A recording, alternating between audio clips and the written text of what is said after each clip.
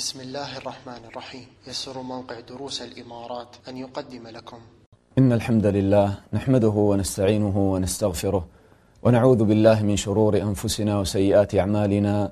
من يهده الله فلا مضل له ومن يضلل فلا هادي له، وأشهد أن لا إله إلا الله وحده لا شريك له، وأشهد أن محمدا عبده ورسوله. أما بعد، فلما كان يوم أحد أيها الإخوة الأخوات وانصرف المشركون في نهاية المعركة مدبرين فرحين، ورأى النبي صلى الله عليه وسلم أصحابه رضي الله عنهم في هذه الغزوة منهزمين منكسرين، ماذا فعل النبي صلى الله عليه وسلم؟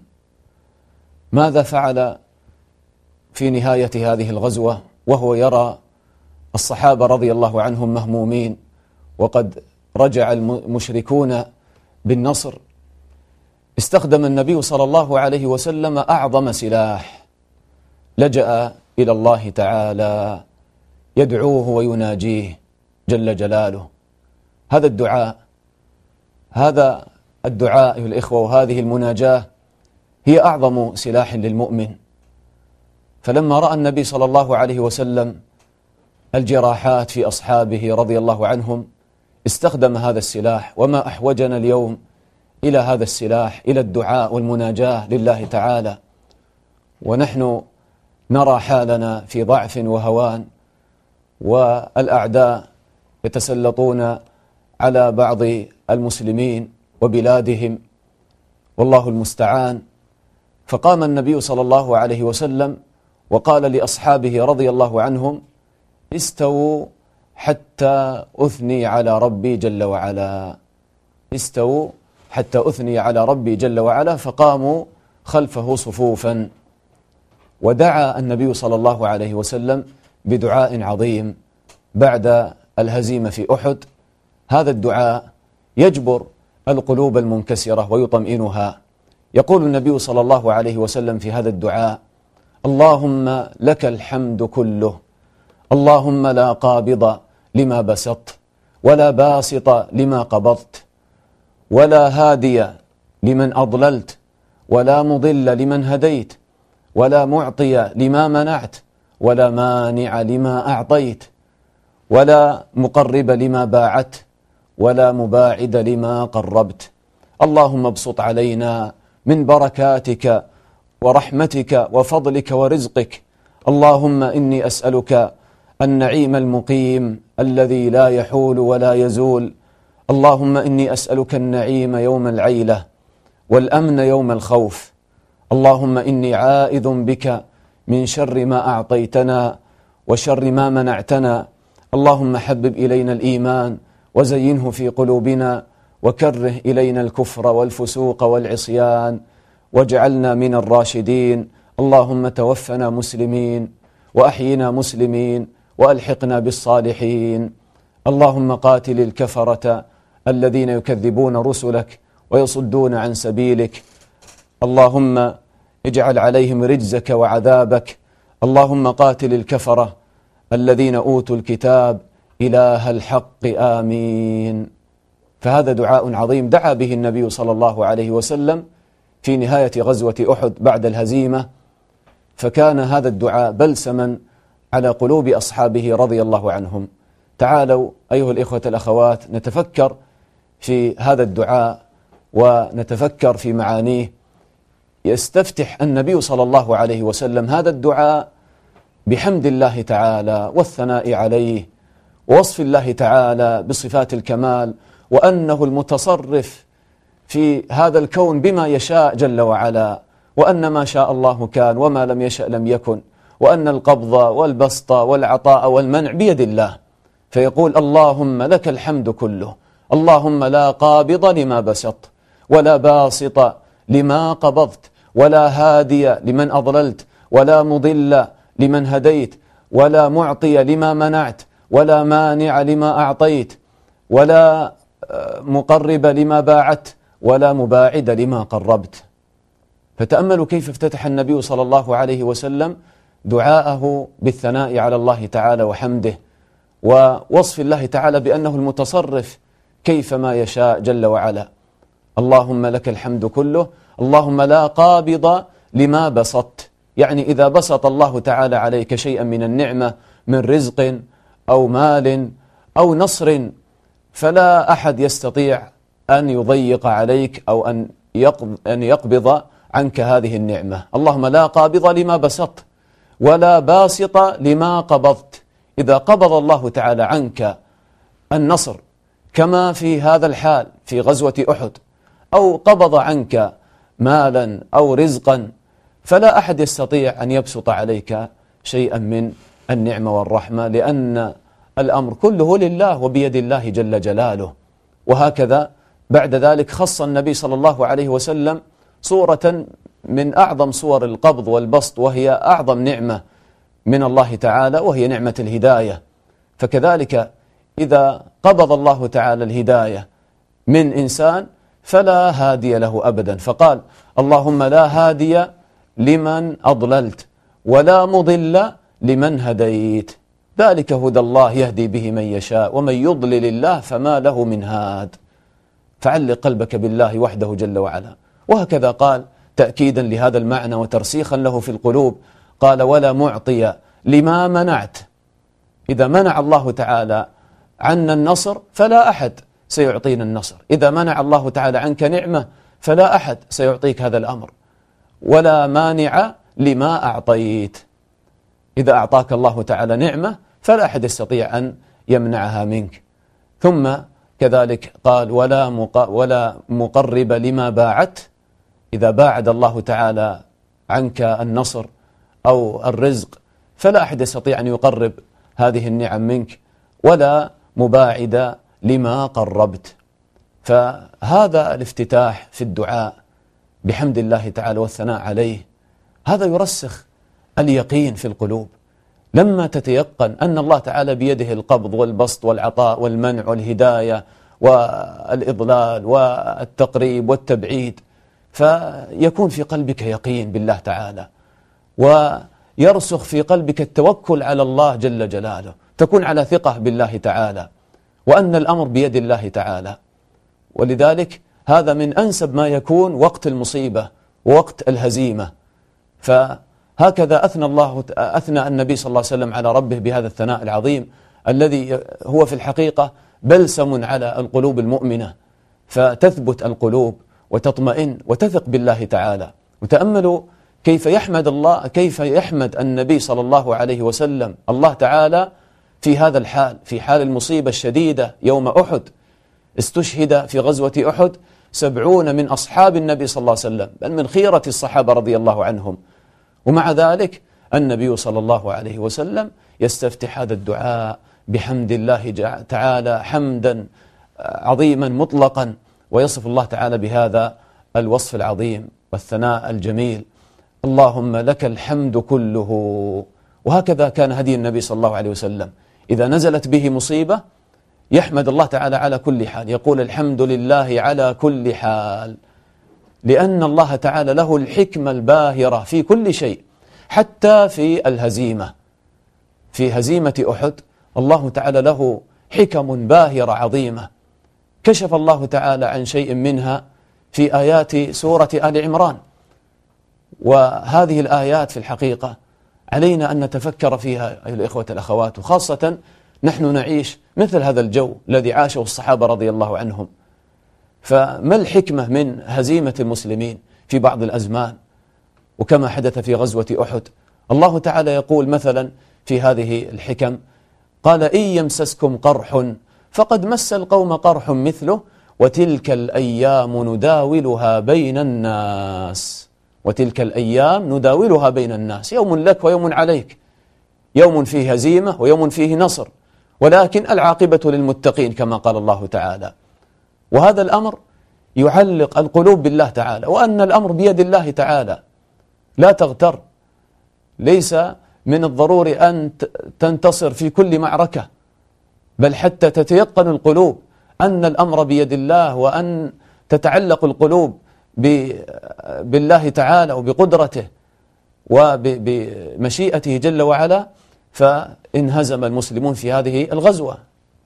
والله تعالى يقول مثلا في سورة الروم من ما يبين لنا هذه الحكمة. يقول الله تعالى: ألف لام ميم غلبت الروم في أدنى الأرض وهم من بعد غلبهم سيغلبون في بضع سنين لله الأمر من قبل ومن بعد. هكذا يقلب الله تعالى الحال. فهكذا أيضا في غزوة أحد. ولذلك تأملوا في هذا الدعاء كيف افتتحه النبي صلى الله عليه وسلم بهذا المعنى، بأن الله تعالى وحده هو الذي يقبض ويبسط ويعطي ويمنع، فتتعلق القلوب به وحده جل وعلا. فهذه حكمة. كذلك نكمل هذه الآيات. قال الله تعالى قال: إن يمسسكم قرح فقد مس القوم قرح مثله وتلك الأيام نداولها بين الناس وليعلم الله الذين آمنوا. وليعلم الله الذين آمنوا. فعند المصائب وعند الهزيمة يتبين المؤمن الصادق في إيمانه والذي يتزعزع بسبب هذه الهزائم، كما كان حال المنافقين يتزعزعون ويرجعون. وهذه الهزائم تبين صدق المؤمن في إيمانه، تبين غيرة المؤمن على دينه. هذه الجراحات التي نراها في واقعنا في فلسطين وغيرها، إخواننا يقتلون والنساء يغتصبن والشيوخ يقتلون والأطفال كذلك. يعتصر القلب لما يرى هذه الجراحات في المسلمين. ولكن هل غيرنا نفوسنا لما رأينا هذا الواقع؟ قلوبنا تعتصر. يا ترى هل تحركنا وغيرنا نفوسنا؟ أعظم ما تقدمه أمام هذه الهزائم أن تغير ما في نفسك. إن الله لا يغير ما بقوم حتى يغيروا ما بأنفسهم. تأمل هذه قاعدة التغيير. ليست المسألة راجعة إلى عاطفة وهتافات وانفعالات، بل التغيير الحقيقي والنصر الحقيقي لإخواننا في فلسطين وفي غيرها إنما يكون بالتوبة النصوح إلى الله تعالى أولا قبل كل شيء، بالرجوع إلى الله. هذا هو الإيمان الصادق الذي يظهر عند هذه الفتن والهزائم، لأن الله يقول: إن الله لا يغير ما بقوم حتى يغيروا ما بأنفسهم. فهل صدقت في غيرتك على إخوانك الذين يقتلون؟ كيف يهنأ لك العيش وأنت ترى إخوانك هكذا يقتلون ويعذبون؟ فهل أثر هذا في نفسك؟ هل رجعت إلى ربك؟ هل تاب تارك الصلاة وحافظ على الصلاة؟ هل تاب الزاني والمرابي؟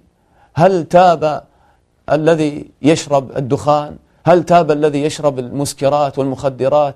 هل تابت المرأة المتبرجة ورجعت إلى ربها لما ترى حال إخوانها هكذا في العذاب والقتل؟ فإذا يقول الله تعالى: وليعلم الله الذين آمنوا. مثل هذه الهزائم تبين صدق المؤمن، من الذي يقبل على نصر دينه. وهذا أعظم نصر إن أردنا أن ننصر إخواننا، نصلح حالنا ونتوب إلى ربنا، فالله تعالى يبسط علينا من رحمته ويوفق المسلمين ويجمع كلمتهم وينصرهم على عدوهم. ثم الله تعالى يقول أيضا: وليعلم الله الذين آمنوا ويتخذ منكم شهداء. فالهزيمة في حقيقتها كرامة لمن اصطفاهم الله تعالى وقربهم إليه. هؤلاء الشهداء كيف يعيشون عند الله؟ يقول الله تعالى: ولا تحسبن الذين قتلوا في سبيل الله أمواتا بل أحياء عند ربهم يرزقون فرحين بما آتاهم الله من فضله ويستبشرون بالذين لم يلحقوا بهم من خلفهم ألا خوف عليهم ولا هم يحزنون. فهكذا الشهداء يعيشون، كما أخبر النبي صلى الله عليه وسلم أن أرواح الشهداء تكون في حواصل طير خضر تسرح في الجنة تأكل من ثمارها وتأوي بعد ذلك إلى قناديل معلقة بعرش الرحمن. والله تعالى يقول لهم: ماذا تريدون؟ يقولون: نريد أن تردنا إلى الدنيا حتى نقتل في سبيلك. فإذا هم يحمدون الله تعالى على ما هم فيه. فهكذا في الدعاء نقول: اللهم لك الحمد كله. تحمد الله تعالى حتى عند الهزيمة، لأن هذه الهزيمة فيها كرامة لمن اصطفاهم الله تعالى من الشهداء.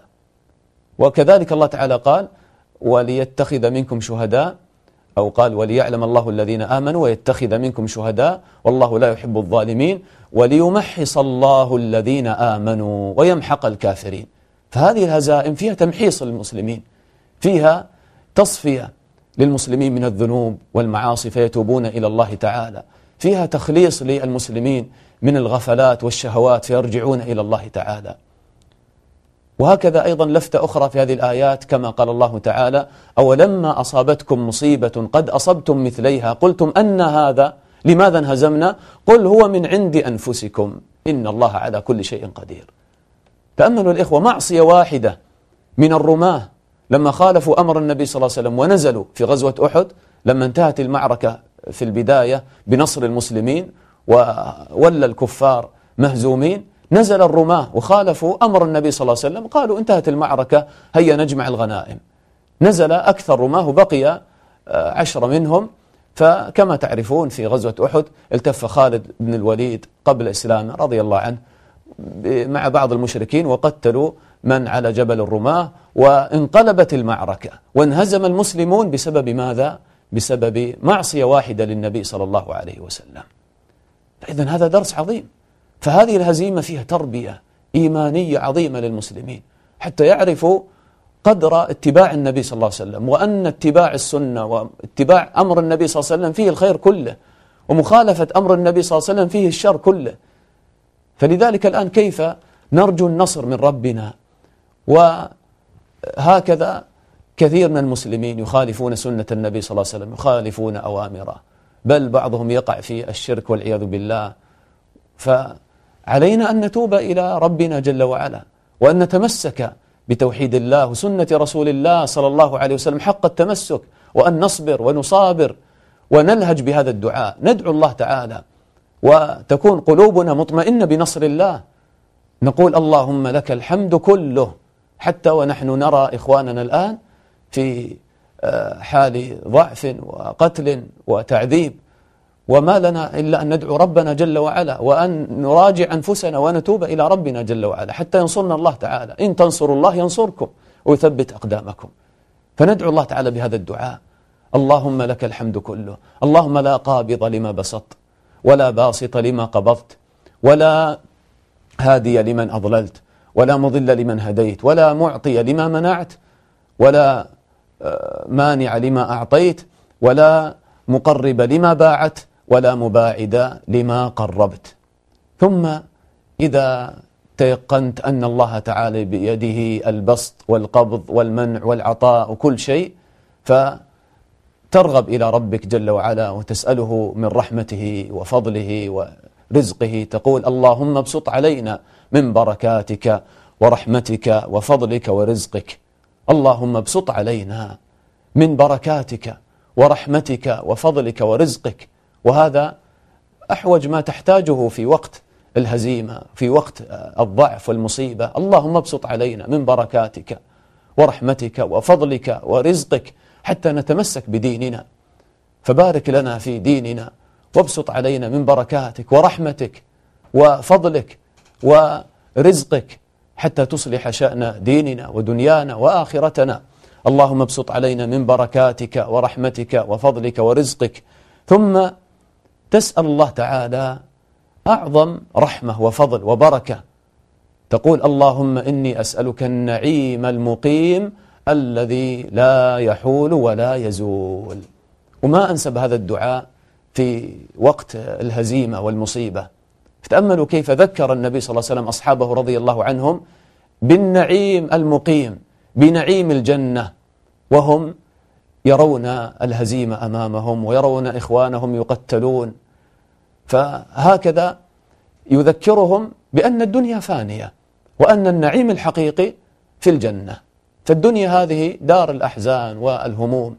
فيقول اللهم إني أسألك النعيم المقيم الذي لا يحول، يعني لا يتحول ولا يتغير ولا يزول، كما قال الله تعالى إن الذين آمنوا وعملوا الصالحات كانت لهم جنات الفردوس نزلا خالدين فيها لا يبغون عنها حولا.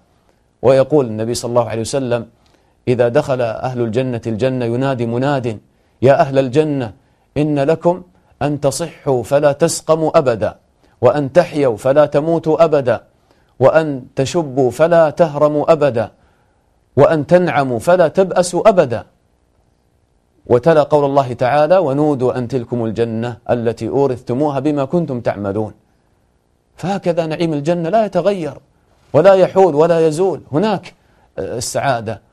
ولذلك إذا أصبت بمصيبة أو بهزيمة فتذكر النعيم المقيم.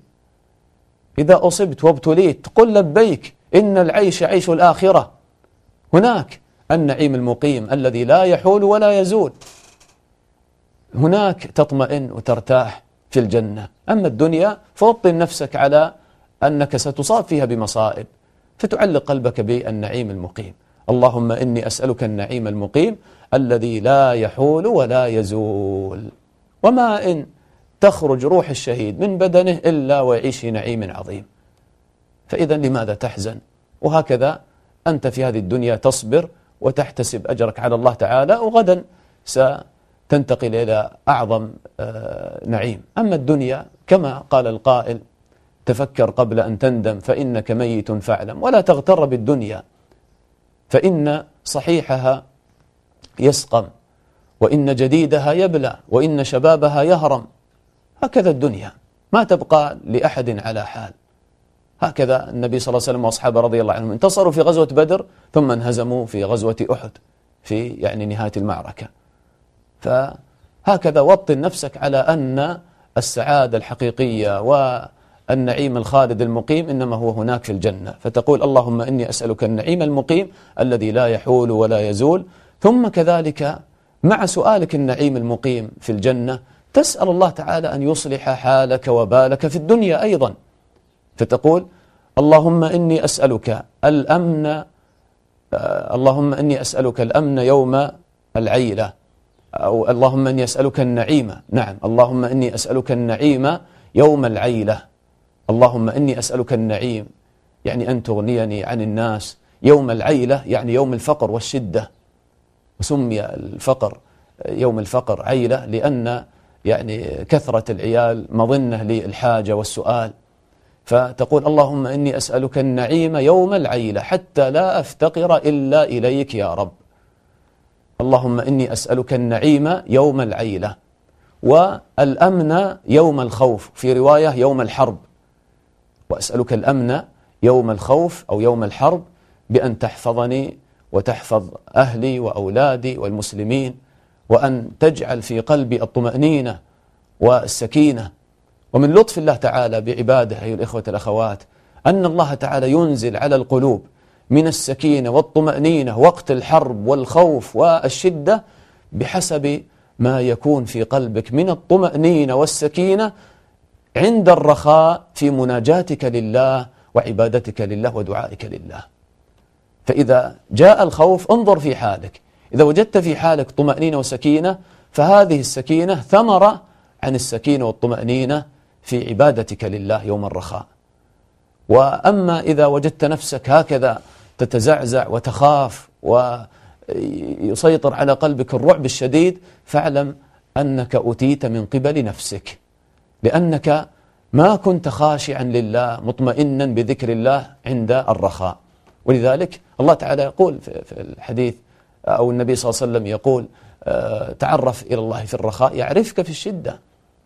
والإنسان إذا نزلت به المصيبة أو كان في زمن فتنة وحرب وقتل عليه بخاصة نفسه، وعليه أن يعبد الله تعالى ويكثر الصلاة والدعاء، كما قال النبي صلى الله عليه وسلم: العبادة في الفتنة، وفي رواية في الهرج يعني في القتل، كالهجرة إليه.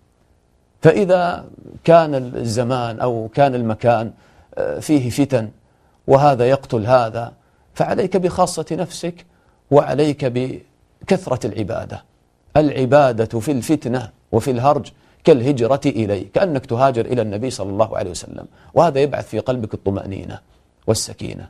فإذا تقول: اللهم إني أسألك النعيم يوم العيلة والأمن يوم الخوف. وفي الحقيقة هذان الأمران يعينان الإنسان على عبادة الله. فأنت مقصدك من هذا السؤال أن تستمر في عبادتك لله وتطمئن في عبادتك لله، لأن الله يقول: فليعبدوا رب هذا البيت الذي أطعمهم من جوع وهذا معنى قوله هنا أسألك النعيم يوم العيلة. وقال وآمنهم من خوف، يعني كما قال هنا والأمن يوم الخوف، فتكون يعني مطمئنا، عندك يعني ما يكفيك في أمر دنياك، ثم كذلك في قلبك الأمن، فتعبد الله تعالى بطمأنينة وخشوع. ثم أيضا تقول اللهم إني عائذ بك من شر ما أعطيتنا وشر ما منعتنا، كما تسأل الله تعالى أن يجلب لك الخير والنعيم والأمن، كذلك تستعيذ بالله تعالى من كل شر، وتقول اللهم إني عائذ بك من شر ما أعطيتنا. فليس كل ما يعطاه الإنسان يكون خيرا له. يمكن أن يكون هذا المال مطغيا لك وملهيا لك عن ذكر الله، وربما تستعمل هذا المال في معصية الله، وربما تمنع أداء زكاة هذا المال، فيكون هذا المال وبالا عليك. وهكذا حتى النصر، ليس كل نصر للمسلمين يعني فيه خير، ربما كان هذا النصر مؤديا إلى يعني العجب بالنفس مثلا. ولو ننظر في حال الصحابة رضي الله عنهم في غزوة أحد، تأملوا يعني الله تعالى منعهم من النصر، فكان في هذا حكمة باهرة. لماذا؟ تخيلوا لو أنهم انتصروا على المشركين في غزوة أحد والرماة قد خالفوا أمر النبي صلى الله عليه وسلم، ماذا سيقولون؟ سيقولون يعني نحن خالفنا أمر النبي صلى الله عليه وسلم مثلا، هكذا قد يتوهم بعض الناس، خالفنا أمر النبي صلى الله عليه وسلم وما حدث شيء، فيقل تعظيم أمر النبي صلى الله عليه وسلم في القلوب. فتأمل كيف جاءت الهزيمة حتى تكسر هذا من القلوب، وحتى ترسخ عظم شأن النبي صلى الله عليه وسلم وطاعته صلى الله عليه وسلم، وهذا من أصول الإيمان. فإذا تقول اللهم إني عائذ بك من شر ما أعطيتنا، إذا أعطيتني نعمة فاجعلها خيرا لي أستعين بها على طاعتك، وهذا النصر يكون زيادة في التمكين في الأرض ونشر عبودية الله تعالى في الأرض. الذين إن مكناهم في الأرض أقاموا الصلاة وآتوا الزكاة وأمروا بالمعروف ونهوا عن المنكر. وما الفائدة من انتصار ولكن بعده ما يكون فيه إقامة لدين الله تعالى؟ هذا ليس بنصر حقيقي. الجهاد في الإسلام والنصر إنما غايته رفع كلمة لا إله إلا الله. فتقول اللهم إني عائذ بك من شر ما أعطيتنا وشر ما منعتنا، يعني إذا منعتنا من نعمة، من رزق، إذا منعك الله من وظيفة، من زوجة، فربما تكون هذه الزوجة شرا لك أو هذه النعمة شر عليك، وأنت تطلب هذا الأمر وهو شر ولا تدري. فإذا كذلك تسأل الله أن يعيذك من الشر الذي منعه إياك، ما أعطاكه، لأن الله تعالى يعلم وأنت لا تعلم، كما قال الله تعالى وعسى أن تكرهوا شيئا وهو خير لكم وعسى أن تحبوا شيئا وهو شر لكم والله يعلم وأنتم لا تعلمون. ولذلك هذا الدعاء في غاية المناسبة هنا، لأنه يجعل في القلوب الرضا بقضاء الله وقدره، وأن حتى هذه الهزيمة التي وقعت وأن الله تعالى ما أعطانا النصر مثلا في هذه الغزوة، فربما يكون في هذا النصر يعني شرا على يعني الناس كما عرفنا. فإذا يعني هذا من الأمور الدقيقة التي ينبغي أن ينظر إليها المسلم، وأنه دائما عليك أن تسلم بقضاء الله وقدره، وتعترف أن الله تعالى له الحكمة الباهرة في كل شيء. ثم كما تسأل الله تعالى أن يصلح حالك مع قدر الله كما في يعني السؤالات الماضية، كذلك تسأل الله تعالى أن يصلح حالك مع شرعه وأوامره، فتقول اللهم حبب إلينا الإيمان وزينه في قلوبنا وكره إلينا الكفر والفسوق، يعني الخروج عن الصراط المستقيم بفعل الكبائر، والعصيان الصغائر بفعل أي معصية من المعاصي. اللهم حبب إلينا الإيمان وزينه في قلوبنا. تأمل كيف تدعو هنا بماذا؟ بأن الله يحبب إليك الإيمان ويزينه في القلوب. تأمل كيف قال وزينه في قلوبنا، لأن الإنسان قد يحب الشيء ولكن لا يعرف الجمال الحقيقي لهذا الشيء، وما يعرف الزينة الحقيقية لهذا الشيء. ولكن إذا عرف زينة الشيء الحقيقية وجماله الحقيقي يحبه محبة عظيمة. وهكذا المؤمن مع الإيمان. الإنسان إذا كان عنده إيمان مجمل ومعرفة مجملة بالإسلام والإيمان، هكذا تجده يعصي الله تعالى، عنده حب للإيمان لكن ما تزين الإيمان في قلبه. كيف يتزين الإيمان في قلبك؟ إذا أقبلت على العلم النافع، تعرفت على ربك جل وعلا، على عظمة الله وأسماء وصفاته، تعرفت على أسرار الشريعة وحكمها وأحكامها، تعرفت على حكم الله تعالى في قضائه وقدره، تعرفت على محاسن الإسلام، يتزين الإيمان في قلبك وتحب دينك حبا عظيما، تقول رضيت بالله ربا وبالإسلام دينا محمد صلى الله عليه وسلم نبيا من قلبك، وتفرح بدين الإسلام وتتمسك به. ثم مع العمل الصالح يتزين الإيمان وتعظم هذه الزينة في قلبك، لأنك تذوق حلاوة الإيمان وأنت تعمل الصالحات. ولعل الدعاء بهذا في هذا المقام، في مقام الهزيمة، إنما كان لأجل أن الإنسان إذا أصيب بهزيمة أو مصيبة ربما يدخل في قلب شيء من الشك، يقول لماذا لم ينصرني الله تعالى، أن هذا، وقد يقع في قلب شيء من الغم والهم، فتسأل الله تعالى أن يحبب إليك الإيمان ويزينه في قلبك حتى ما يكون في قلبك أدنى شك بدين الإيمان والإسلام. اللهم حبب إلينا الإيمان وزينه في قلوبنا، وكره إلينا الكفر والفسوق والعصيان، واجعلنا من الراشدين، يعني المستقيمين على طاعتك حتى الممات. ولذلك قال اللهم توفنا مسلمين وأحينا مسلمين، لما يرى إخوانه الشهداء يراهم قد قتلوا واستشهدوا في هذه المعركة، فيسأل الله تعالى أن يموت أيضا على الإسلام. اللهم توفنا مسلمين وأحينا مسلمين وألحقنا بالصالحين. وكأن النبي صلى الله عليه وسلم هنا يشوق الصحابة للحوق بأصحابهم الشهداء رضي الله عنهم. فها هو حمزة رضي الله عنه عم النبي صلى الله عليه وسلم شق بطنه ومثل به، وهذا عبد الله بن جحش رضي الله عنه رؤيا وقد قطع أنفه وقطعت أذناه وعلق أنفه وأذناه في خيط. وهذا أنس بن النضر رضي الله عنه طعن أكثر من 80 طعنة حتى ما عرفه أحد، ما عرفته إلا أخته ببنانه. فاشتاق النبي صلى الله عليه وسلم لأن يلحق بإخوانه الشهداء، وهكذا يشوق الصحابة ويقول لهم وألحقنا بالصالحين. والمسلم لا يمكن أن يلحقه الله تعالى بالصالحين إلا إذا كان معهم في الدنيا. إذا صاحبت الصالحين في الدنيا وسرت على هديهم وتخلقت بأخلاقهم، وأخلاقهم هي أخلاق النبي صلى الله عليه وسلم، وأحببتهم حبا عظيما من قلبك، فتكون معهم إن شاء الله، كما قال النبي صلى الله عليه وسلم المرء مع من أحب.